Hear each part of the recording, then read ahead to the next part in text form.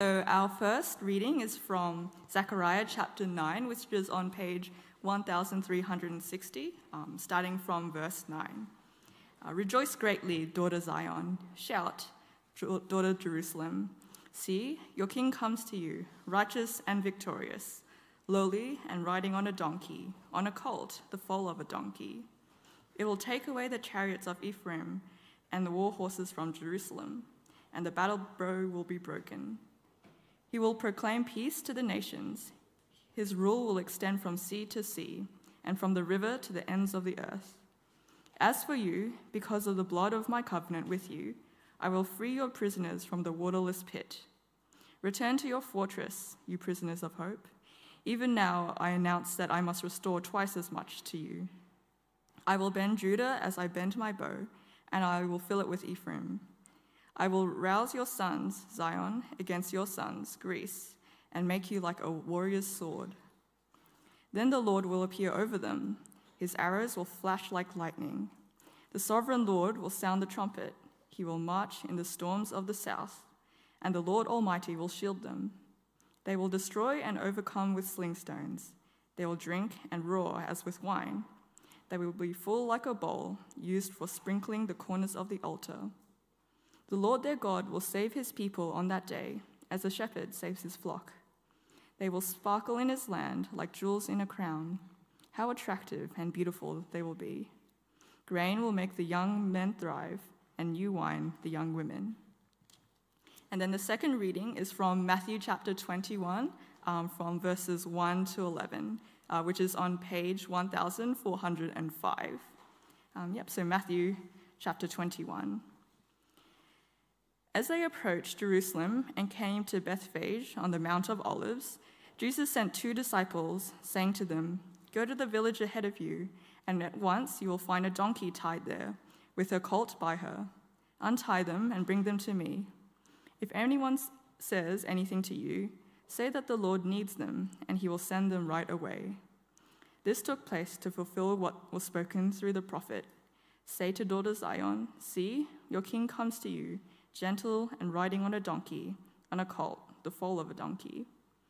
The disciples went and did as Jesus had instructed them.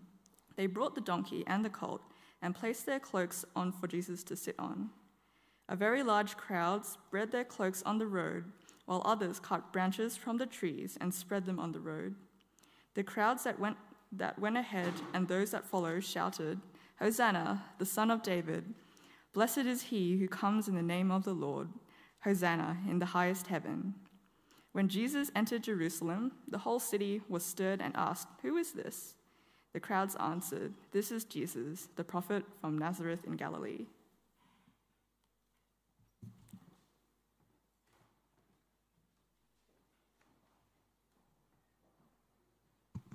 Thanks, man. Please keep a Bible open at around Zechariah chapters 9 to 11. So I think that's about page 1306 or something like that.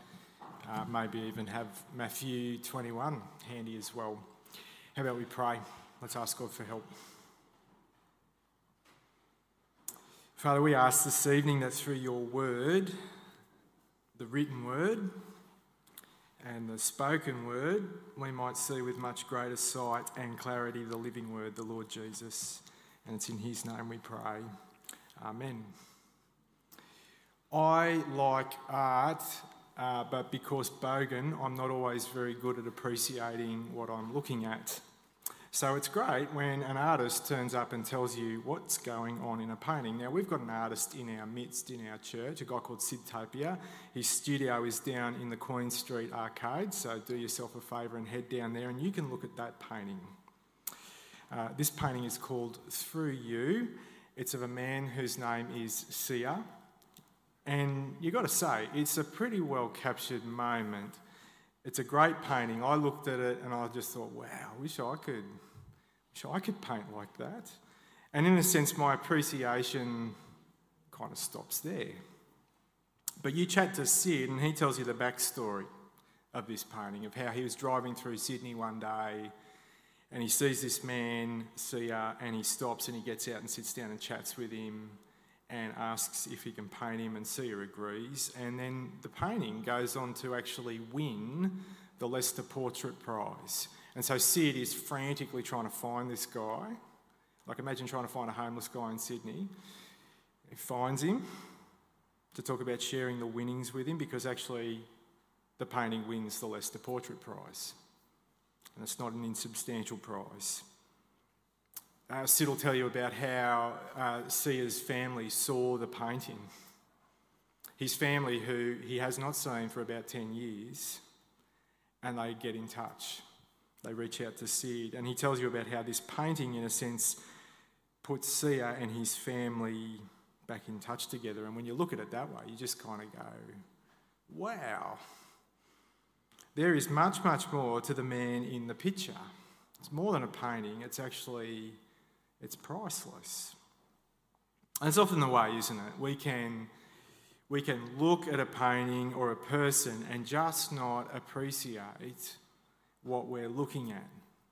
Sometimes we read the Gospels, moments like we've just read in chapter 21 of Matthew, a portrait of Jesus, a well-captured moment, but a bit like me in an art gallery, we miss who Jesus is, the value and the worth of him. And we're not the first to do that. I think that's actually what's kind of going on in Matthew chapter 21. If you've got that in front of you, we need to think about what this would have been like for the people there that day. It's a regular event. It's not something that Jesus has just kind of concocted. Hundreds, thousands perhaps, of pilgrims are there for Passover week. They're there already, and Jesus is just one of them, one amongst many. And sure, the way Matthew records it, it has Jesus at the centre of the action as he borrows a donkey and a colt. But the cloaks on the ground, the palm branches, not unusual. The shouting aloud, the rejoicing in verses 9 and 10 there.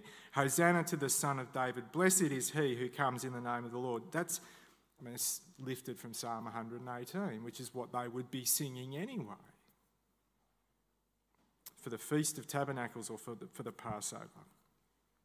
It's a compelling picture, I think, because we know of what's coming and the way this week will go for Jesus, sure. But to the bystanders, the crowd, the people in the procession, even perhaps Jesus' disciples in the moment, they're not necessarily appreciating what's going on here, what's unfolding. And it makes sense of how that section of Matthew 21 ends. If you look at verse 10 again, the whole city's stirred, sure, because perhaps some people get something that is up. But notice they ask, who is this? And the best they've got is the prophet from Nazareth. Not a Messiah, just some guy from Rednecksville.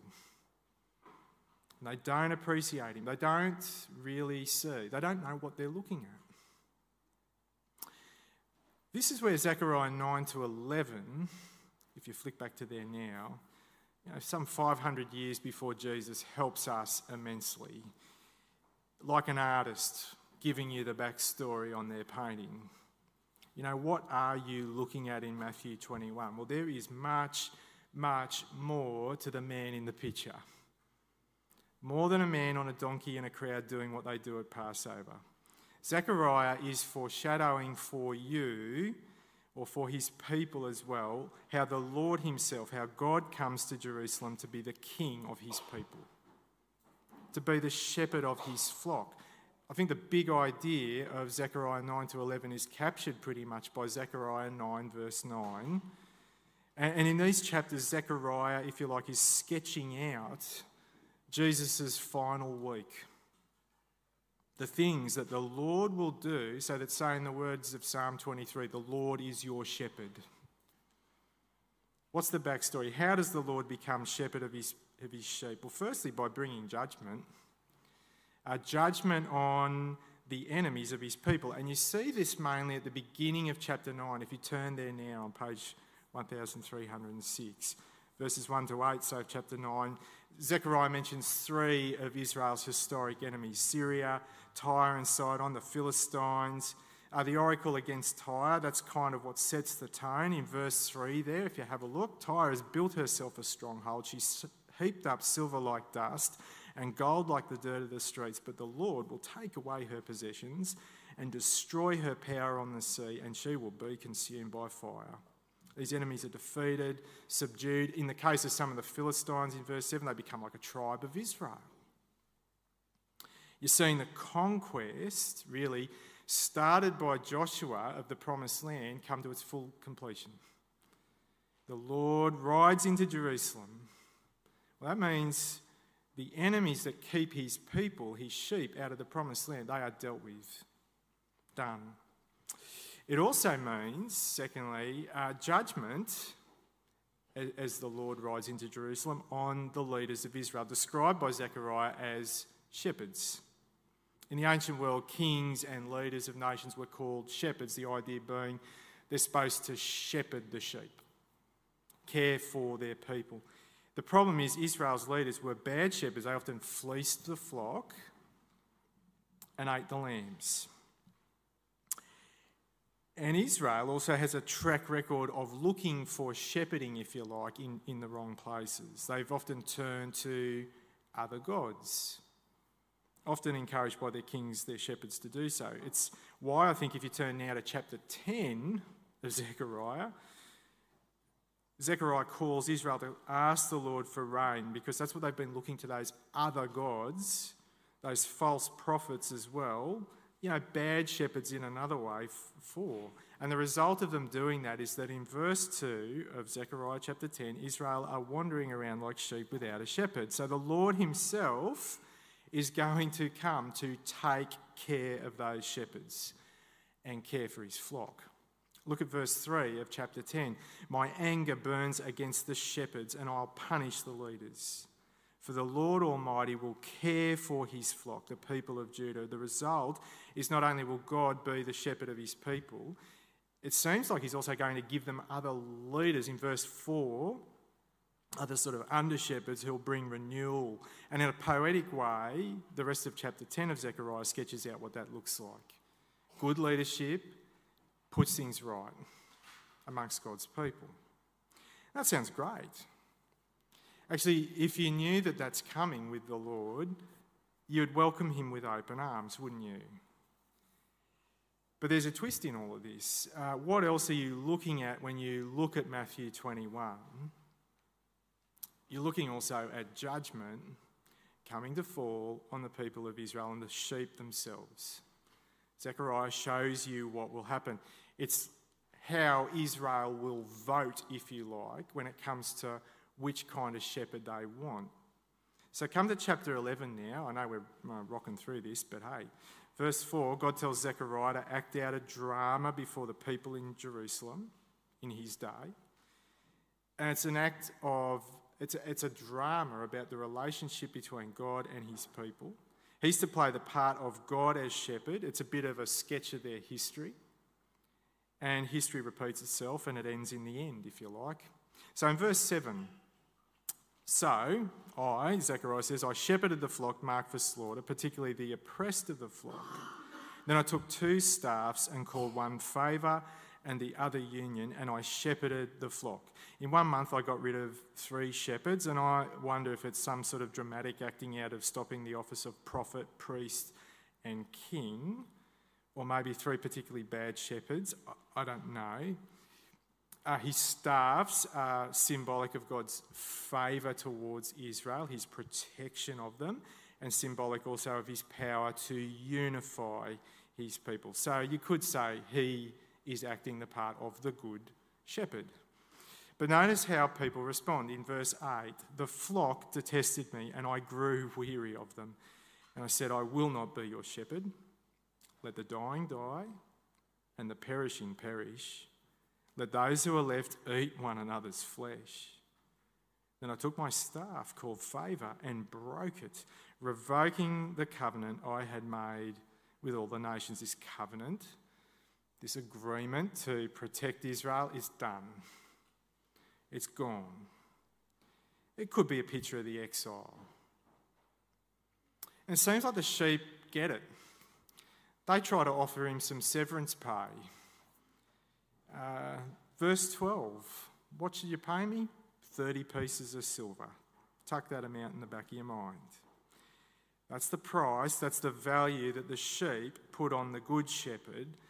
And it may not be a little amount, it might be significant. Exodus 21 talks about it as the price to redeem a slave. But whatever way you cut it, if he's acting out God being the shepherd, that is a deplorably bad price, isn't it? That's really cheap. Verse 13, this handsome price, it's bitter, biting sarcasm. Because having the Lord as your shepherd is priceless. So Zechariah is told to throw the money back into the temple, which is probably built by this time. Maybe into a place that is again going to become contemptible. And this kind of rejection means, well, judgment.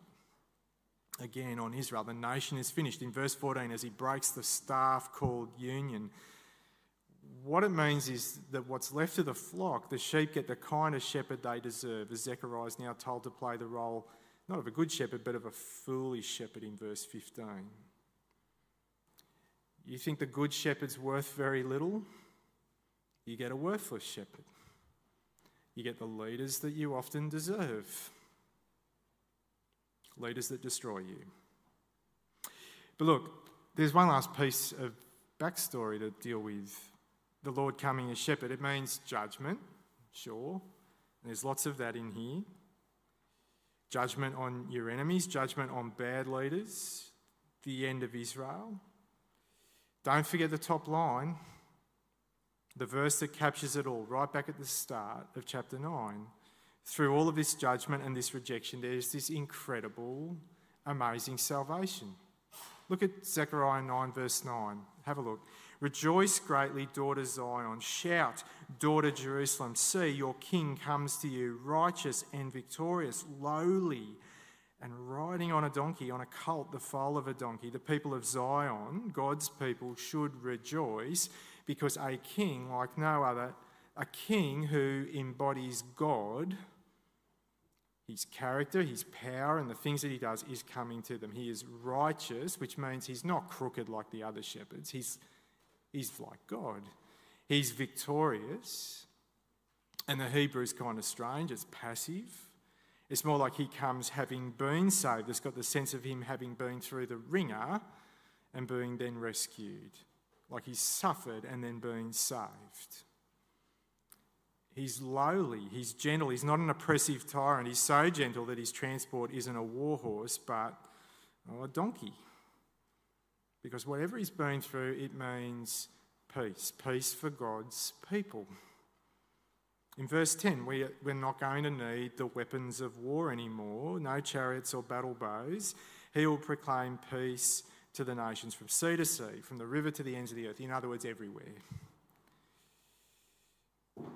And it's a peace that's not necessarily the absence of conflict, absolutely. I think the word is shalom. It's harmony, it's wholeness. It's peace with others, being at peace with yourself perhaps, certainly being at peace with God, and he'll proclaim that. And so I guess the gist of this is in these chapters there's lots of judgment, there's a huge warning about what happens when you turn away from the Lord as your shepherd. There are tragic consequences for that, for people. You wind up in a terrible state, but he's the one you turn to for salvation and for peace. And you get the feeling from the rest of chapter 9, this peace and salvation is bigger, more amazing than anything that Israel at this time, particularly in Zechariah's day, could get their head around. So look at verse 14.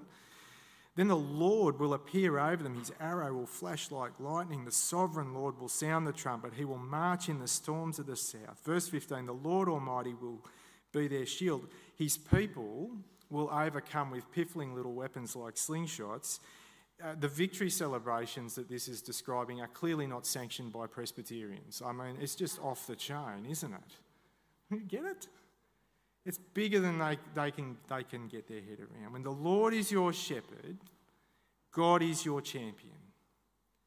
It's saying there are battles, there are struggles still ahead of you, but God will fight for you.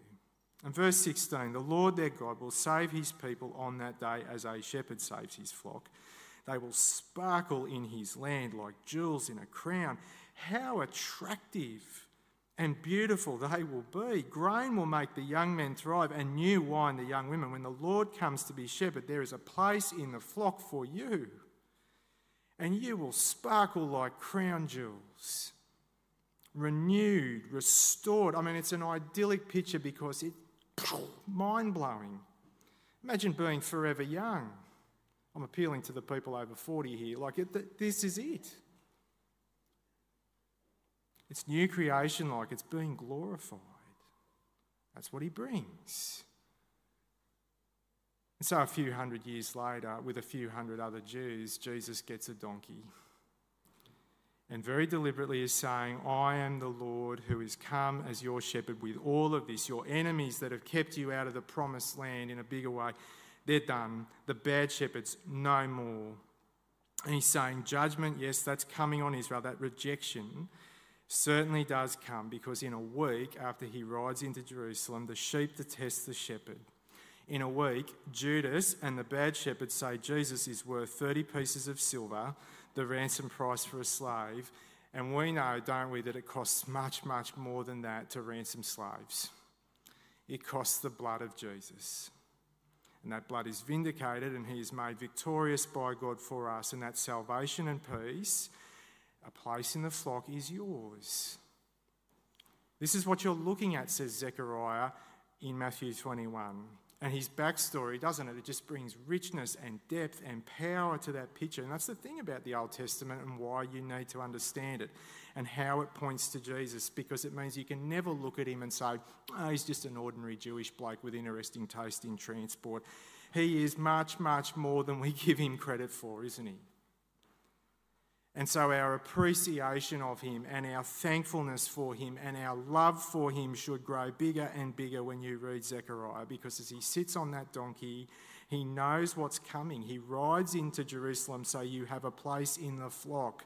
He is priced at a pittance so that you are precious, shining like jewels in the land. When you've had the backstory given to you and you see the value of the painting, you just cannot treat it carelessly and thoughtlessly, can you? You know that painting of Sid's? If we ever heard that he was going to sell it for $5, we'd want to get him around the shoulders and shake him and say, what are you doing, dude? It's horrifying to treat it so cheaply. That's what Israel did with Jesus. And sadly, sometimes sheep who say he's their shepherd do it too. Don Carson kicks off a little book called Basics for Believers like this. I'd like to buy about $3 worth of gospel, please. Not too much, just enough to make me happy, but not so much that I get addicted. I don't want so much gospel that I learn to really hate covetousness and lust. I certainly don't want so much that I start to love my enemies, cherish self-denial, and contemplate missionary service in some alien culture. I want ecstasy, not repentance. I want transcendence, not transformation. I'd like enough gospel to make my family secure and my children well behaved, but not so much that I find my ambitions redirected or my giving too greatly enlarged. I'd like about $3 worth of gospel, please. That's putting a price on Jesus, isn't it? I mean, we never say it out loud or that crassly, and that is, well, that's crass, but our obedience says something about the value we put on Jesus, picking and choosing his commandments, turning a blind eye to the ones that we think, that's a bit hard, obeying what's convenient. Maybe we do it mucking around the edge of church, treating it like a consumer product. I mean, what Jesus is worth one Sunday in a month. If I've got any time or money left, I'll give it then. I mean, it's been super encouraging, don't get me wrong. You're the people who are sitting here and maybe this is not for you. But super encouraging this morning to have people showing publicly that Jesus is precious as they became members, as Ethan got baptised this morning, saying, yeah, there are sacrifices, there is a cost to follow Jesus, but he is so, so valuable. What is it, in effect, that makes Jesus only worth $3 sometimes, while something else gets your first and your best? I don't know. What is it? Is it the career, the uni course, the approval of people that you consider to be important? When I see people doing that with Jesus, I kind of want to shake them around the shoulders and say, what are you doing? And at the same time, I'd hope someone would do that to me, because I've just got the same proclivity to put a price on Jesus, which is far, far too low. Folks, we need Zechariah. We need him to show us just how amazing and incredible, how much more is the man in the picture, the man on the donkey riding into Jerusalem. He's worth way more than 30 pieces of silver or $3. He's worth everything. And so we should rejoice greatly and shout aloud, because our King has come. The Lord is your shepherd. Let's pray. Lord God, we give thanks for your word that gives us life and saves us. We thank you that it gave people in Zechariah's day, sheep without a shepherd, a hope that you would come righteous with salvation, gentle and proclaiming peace. And we thank you that you came doing that, even if it meant rejection and being priced cheaply. We thank you, Lord Jesus, that your rejection means our salvation. So please help us to prize and value and cherish you as we ought. Amen.